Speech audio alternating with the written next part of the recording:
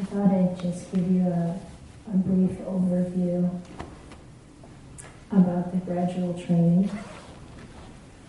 And there's a short quote from the middle-length discourses where the Buddha says, "I do not say that final knowledge," so that means enlightenment, "is achieved all at once.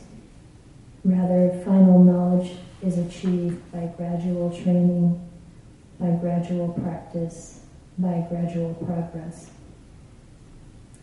And he talks about gradual training or gradual practice in a number of ways throughout the suttas.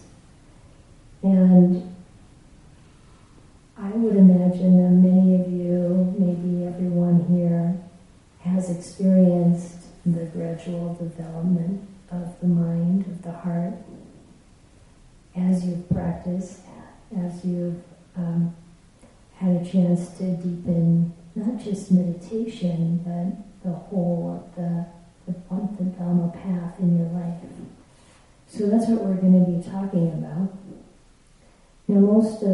Often in the suttas, the Buddha talks about this in the context of monastic life. But of course, it's also every bit as applicable living lay life as well. And we are going to look at both. Tomorrow night we're going to look at a sutta from the middle-length discourses that is where the Buddha is talking to monastics. And then we're going to look at a sutta that is in the Sutta Nipada, but it's also in your chanting book of highest blessings, where you can see the gradual development, gradual path, and it includes lay life, and it's very much about lay life as well. So it's encouraging and doable. It's step by step. That's one of the ways you can translate this idea of the gradual training.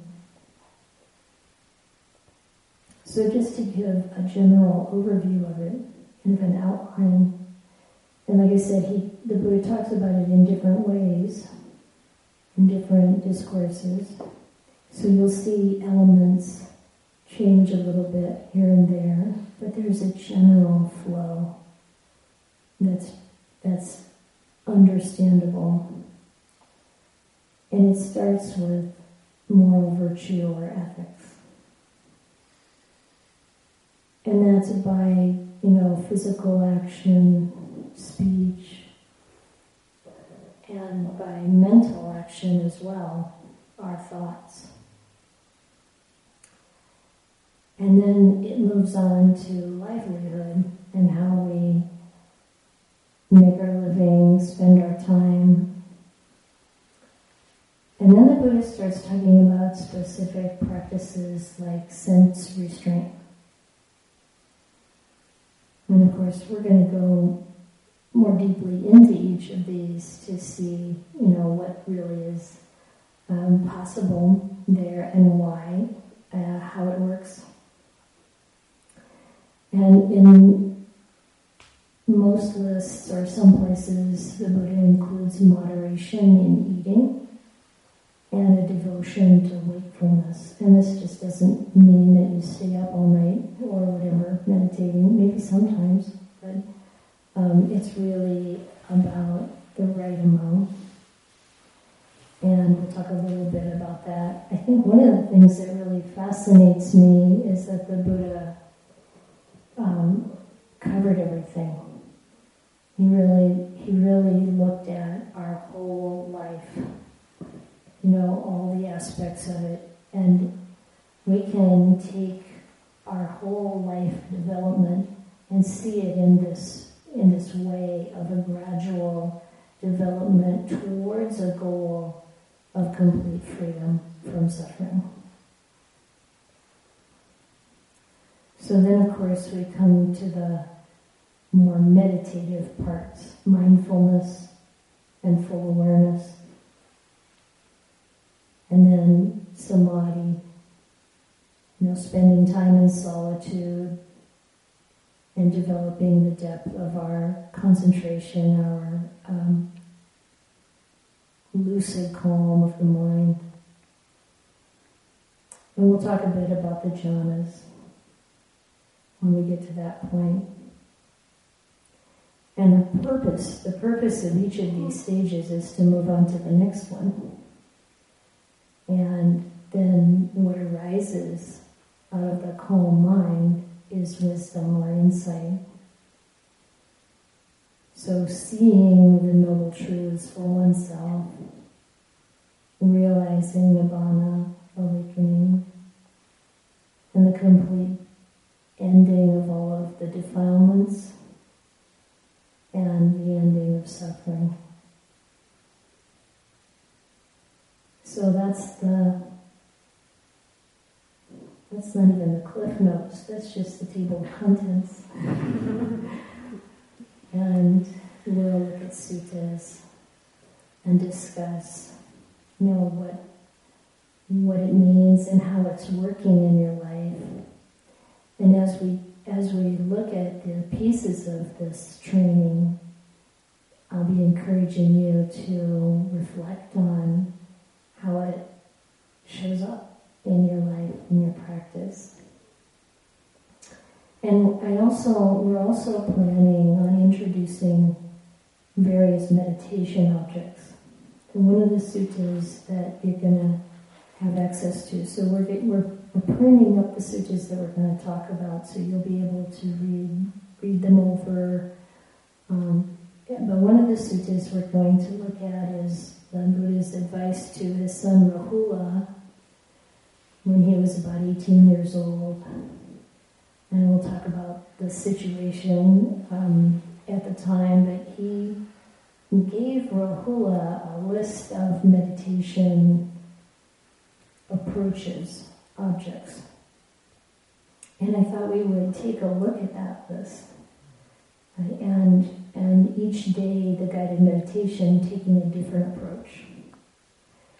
Now, I also want to know if you have a particular approach to meditation that works for you that you use on a regular basis. How many people? So what's your meditation object, basically? Do you have one that works for you, that you use like all the time? Yeah. Okay, is there anybody who's not in that situation? Where you don't, like a lot of people use breath meditation one way or another, maybe mindfulness of in and out breathing, everybody, okay, that's good. Because the intention here is you're going to be doing a lot of meditating. And I would say, in general, use the meditation style you're used to, giving you the exposure to different meditation objects and approaches is good because, and why did the Buddha do that for Rahula? It's because at different times we may need to bring in something different to work with a particular state of mind or work with a particular experience we're going through in our life, or maybe just to bring in more inspiration, change it up a little bit.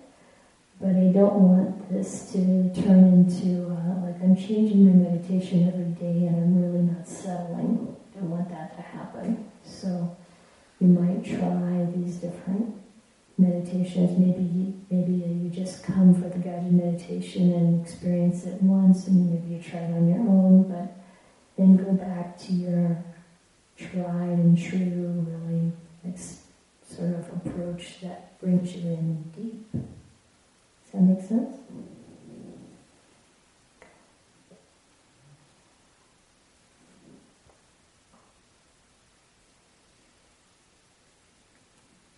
I think those are the comments I wanted to make tonight.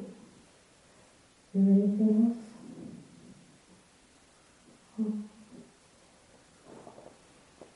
Are there any questions? Yes, Carolyn. I was wondering if you're going to record and post these somewhere. So I would like to be able to go through after the retreat.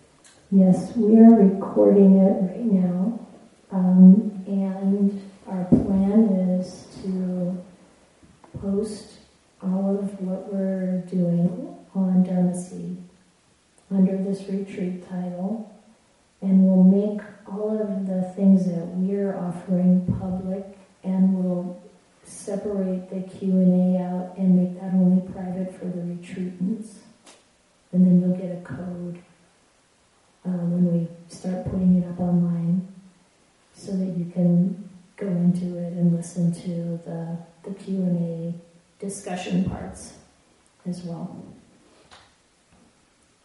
Yeah. So right now we're probably on a Q&A recording. Cool. Okay, any other questions?